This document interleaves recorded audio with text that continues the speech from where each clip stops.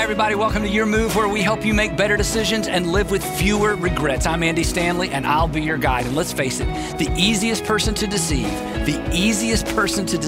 is the person in the mirror. It shouldn't be this way, but it is. And today we're going to talk about why and what to do about it right here on Your Move. Stick around.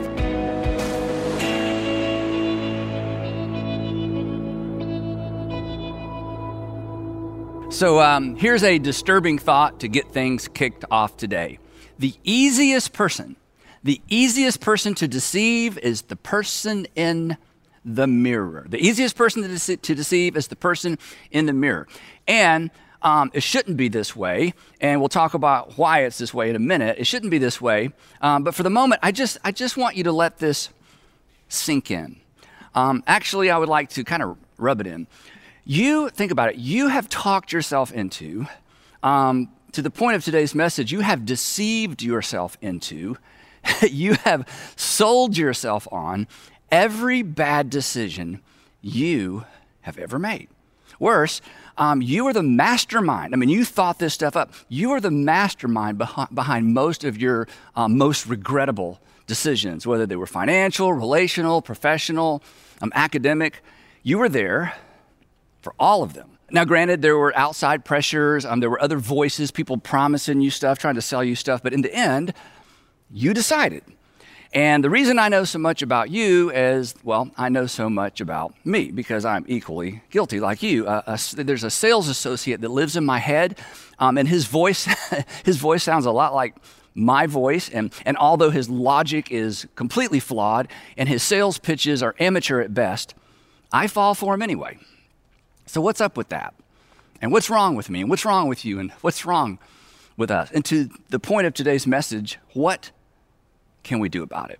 So the big idea of this series is the often overlooked relationship between good questions and good decisions. Good questions and good decisions. Good questions actually set us up for good or better decisions. And then there's a sense in which our decisions are really never any better than the questions that we ask or actually don't think to ask. And I'm absolutely convinced that if you will ask and if you will answer honestly and then act on your answer to the 5 questions in this series, you will in fact make better decisions and you will live with fewer regrets. Your life will be better, and the people who look to you, depend on you, their lives will be better as well. Because, and this is so important, let's face it, we aren't the only people impacted by our decisions. And we aren't the only people impacted by our regrets either. And parents, grandparents, if you will teach your kids and if you will teach your grandkids to ask these 5 questions, I promise their lives will be better as well. So let's jump in. The first of our 5 questions, question number 1, I call it the integrity question, And to introduce this question, we need to drop back to my opening, somewhat disturbing observation that the easiest person to deceive is the person in the mirror, which means the most difficult person to lead is the person in the mirror as well. You cannot lead yourself well as long as you are deceiving or lying to yourself. Have you ever tried to lead a liar? It's pretty much impossible to lead a liar in a professional setting, in the marketplace, at work. You have to fire a liar. So today, I'm going to challenge you to fire the dishonest version of you and hire a new you, an honest you, a you that tells you the truth even when it makes you feel bad about you. Now, you know from experience that dishonesty erodes credibility, right? I mean, and in a similar way, and this is kind of odd to think about, in a similar way, when we are dishonest with ourselves, it erodes credibility within ourselves. And I know that sounds strange, but think about it this way. When we lie out loud, and I'm not calling you a liar, but occasionally we all kind of stretch the truth, but when we lie out loud, what do we do immediately on the inside, in our heads, in our hearts? We justify the lie. And who do we justify the lie to? To ourselves. We have to. Otherwise, we're at odds with ourselves, something that us sane people can't do for very long. So what we do is we create a narrative that justifies our lie or our half-truth, and then, this is the crazy part, we choose to believe it, which really is crazy. I mean, why would we believe a narrative we basically just made up? Well, the non-technical, non-clinical answer to that question is this. You are a sucker for you. You can convince yourself of just about anything, and so can I.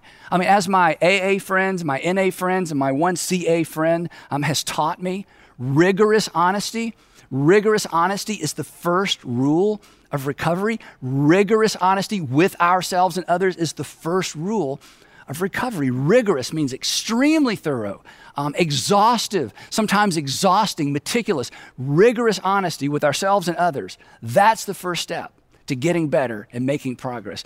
To make better decisions, to avoid unnecessary regret, you've got to tell yourself the truth. You have to tell yourself the truth, even if it makes you feel bad about yourself. Now, what I'm going to say next, I realize runs contrary to the grain of our culture, but as you know, I'm not really here to be liked. And so let me just put it out there.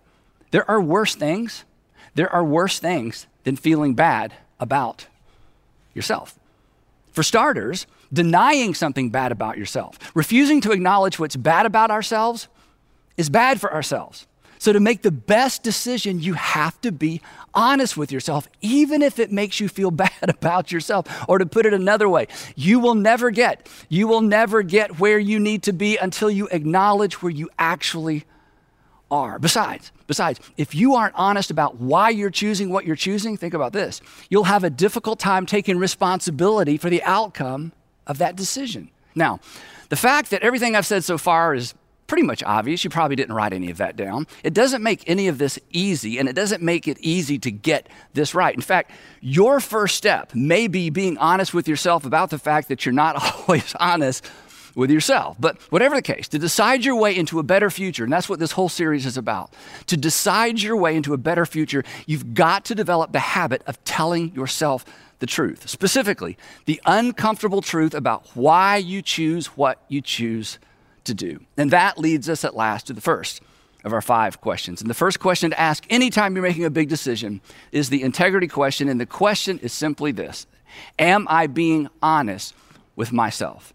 Am I being honest with myself? Now, you may not owe it to anyone else, but you owe it to yourself to be honest with yourself about the decisions and the choices that you make, why you do what you do. If you want to justify your decisions to other people, that's fine, I guess, but there is no win in justifying your decisions to yourself. Besides justifying, do you know what justifying is? Justifying is really just a lying. And why would we just a lie to ourselves? So just tell yourself the truth. Now, it actually helps to ask this question out loud. In fact, all 5 of these questions, it helps if you ask them out loud, but this one in particular.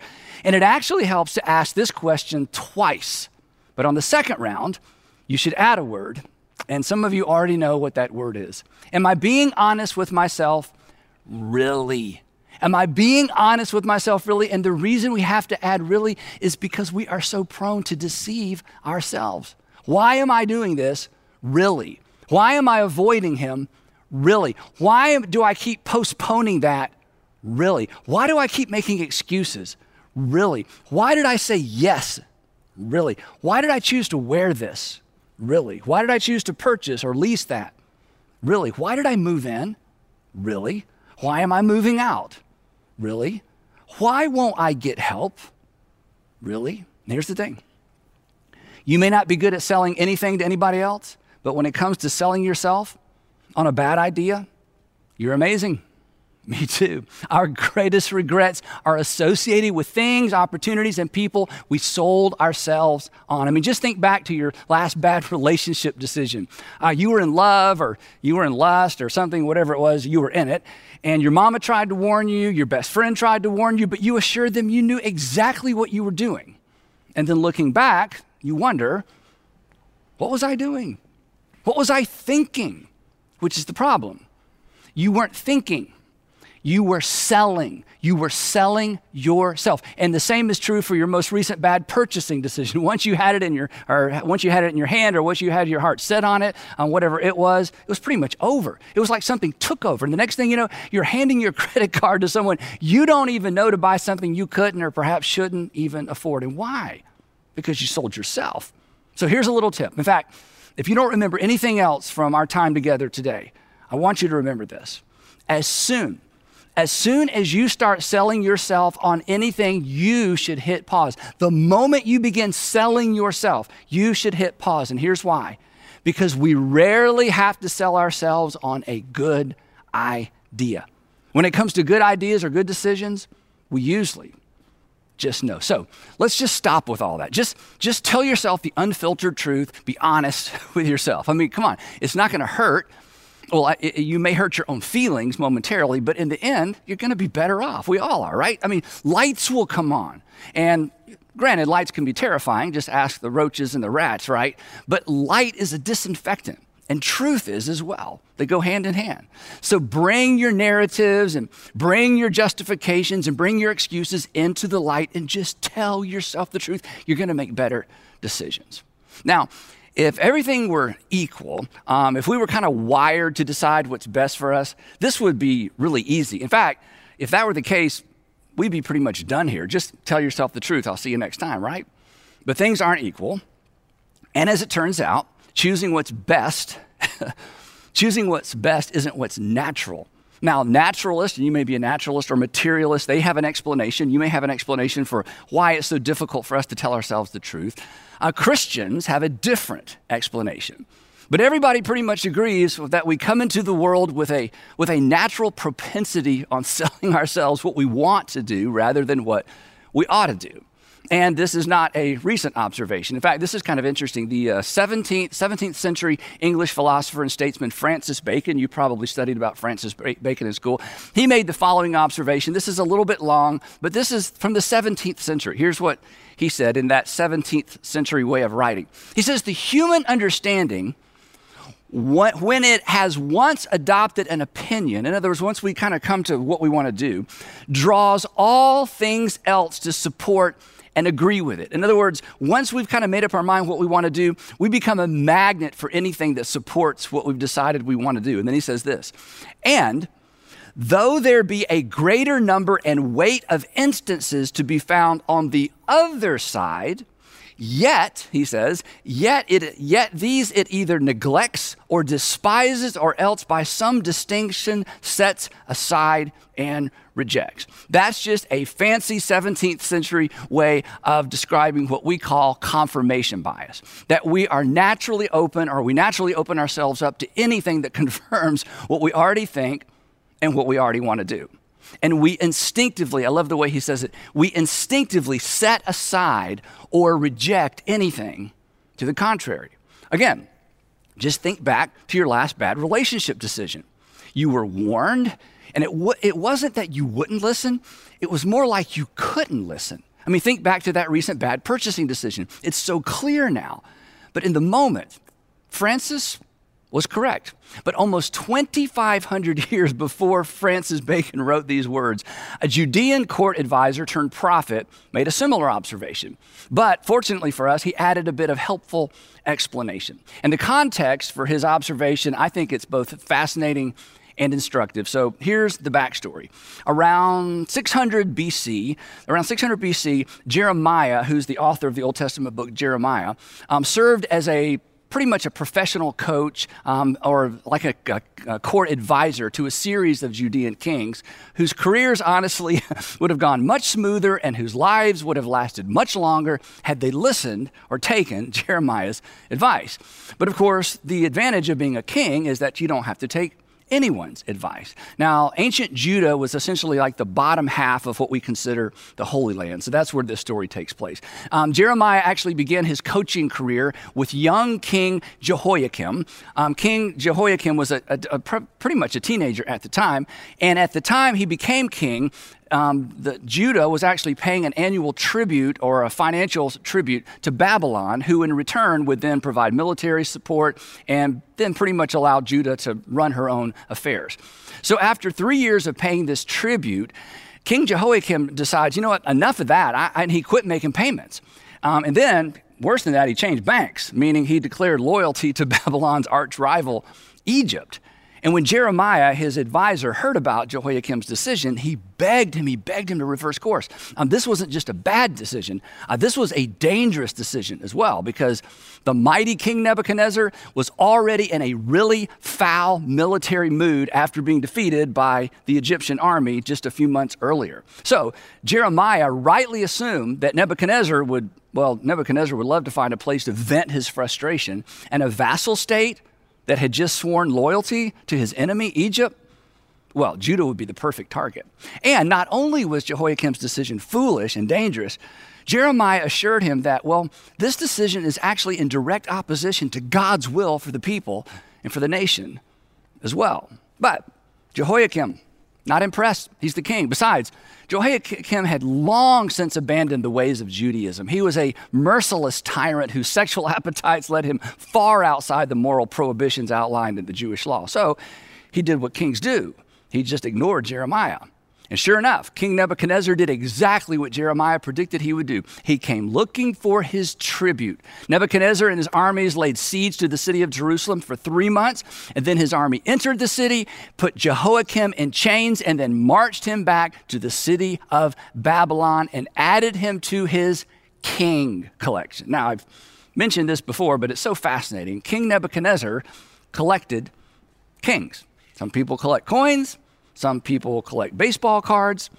King Nebuchadnezzar collected kings. Whenever he conquered a territory, he would capture the king alive, take the king back to Babylon, and add him to his king collection. And then, on special occasions, when he wanted to show off how powerful he was, he would bring all of these kings out, like show and tell, and parade them around the courtroom in golden chains. And each king would walk with his hand on the shoulder of the king in front of him because, in addition to being chained, King Nebuchadnezzar had all of these kings blinded.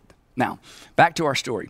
Before leaving Jerusalem, King Nebuchadnezzar crowned Jehoiakim's son, Jehoiachin, to be the next king.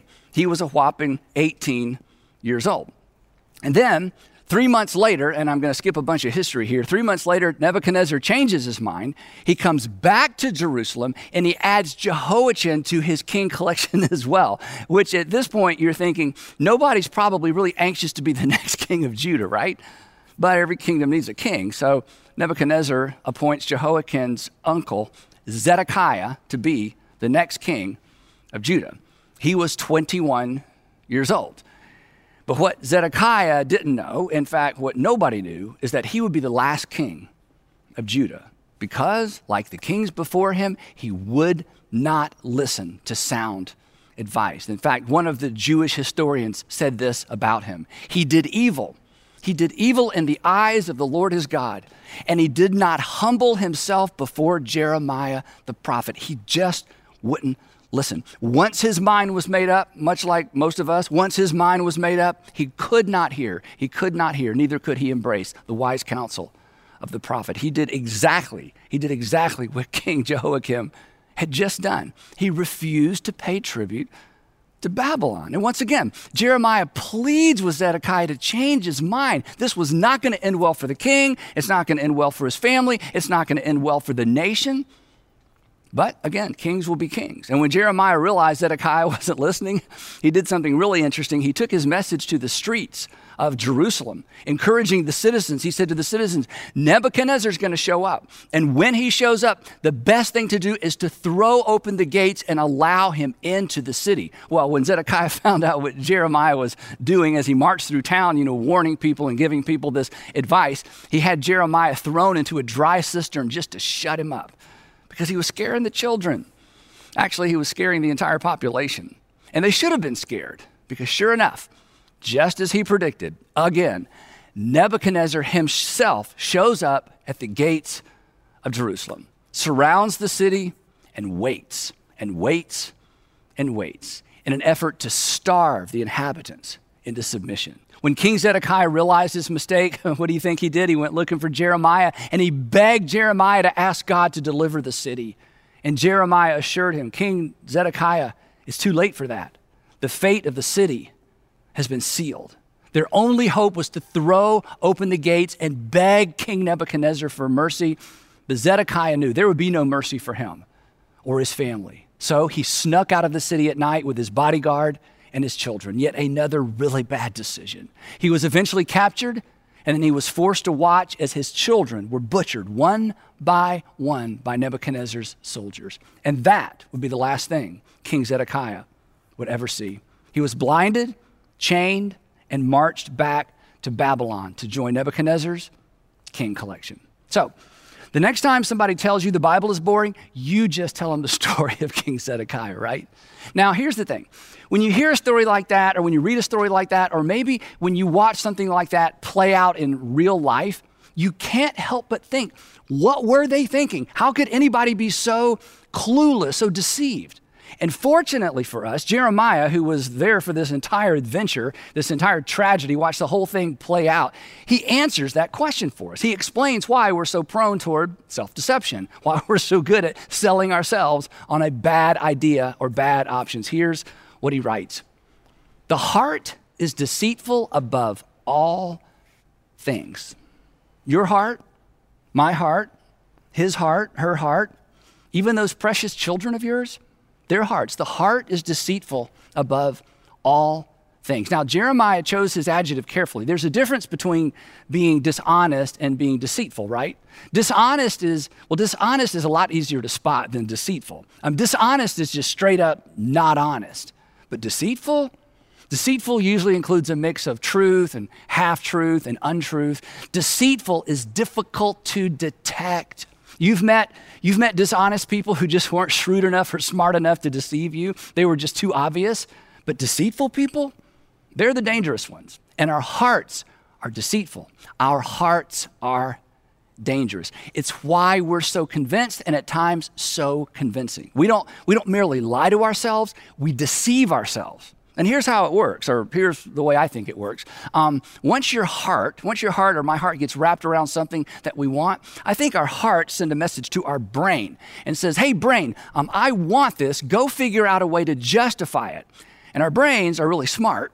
That's why we call them brains, right? And our brains know that whereas it's difficult to justify a want, it is not difficult to justify a need. So the first thing the brain does is it upgrades the messaging to something far more sophisticated than a want. The brain says, you need this.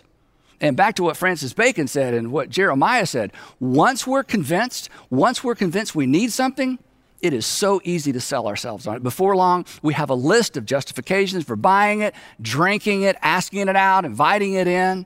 But the reasons we use to sell ourselves, let's be honest, the reasons we use to sell ourselves, they're not really reasons. They're justifications. And in most instances, if we're honest, if we slow down and think about it, we know. But we fall for it anyway. We're so easily deceived by our own hearts. The heart is deceitful above all things. But he wasn't finished. And he says our hearts are beyond cure. There's no cure. This is a permanent condition. You don't outgrow it. We don't outmature it. We can't fix it. We're doomed. Okay, we're not doomed, but a permanent condition requires constant supervision, right? A proactive response. And then Jeremiah wraps this up by saying something or describing something I guess we've all experienced. He says this, the heart is deceitful above all things and beyond cure. Who can understand it? And that's a good question because I certainly don't. I don't even understand the decisions I make, even though I know everything I'm sharing with you and have known it for quite some time. Who can understand? Who can understand it? Apparently nobody does. Nobody can. Which explains why we've all said at some point along the way, I don't understand why I did what I did, which is just another way of saying, I don't understand why I decided what I decided. I don't understand why I chose what I chose. And this explains why we do the very thing we advise other people not to do. It's why the person in the mirror is so hard to lead. They just won't tell you the truth unless you force them to. You got to look them in the eye and you have to ask, are you being honest with yourself? Are you being honest with yourself really? And the sooner you embrace this disturbing fact about yourself, and I hate to be the bearer of bad news, but the sooner you embrace this fact about yourself, the sooner you'll be open to information and advice that conflicts with where your heart is taking you. the more suspicious and cautious you'll be when that salesperson inside of you starts selling you. So this week, before you decide, I want to encourage you to have sort of a heart-to-heart with yourself.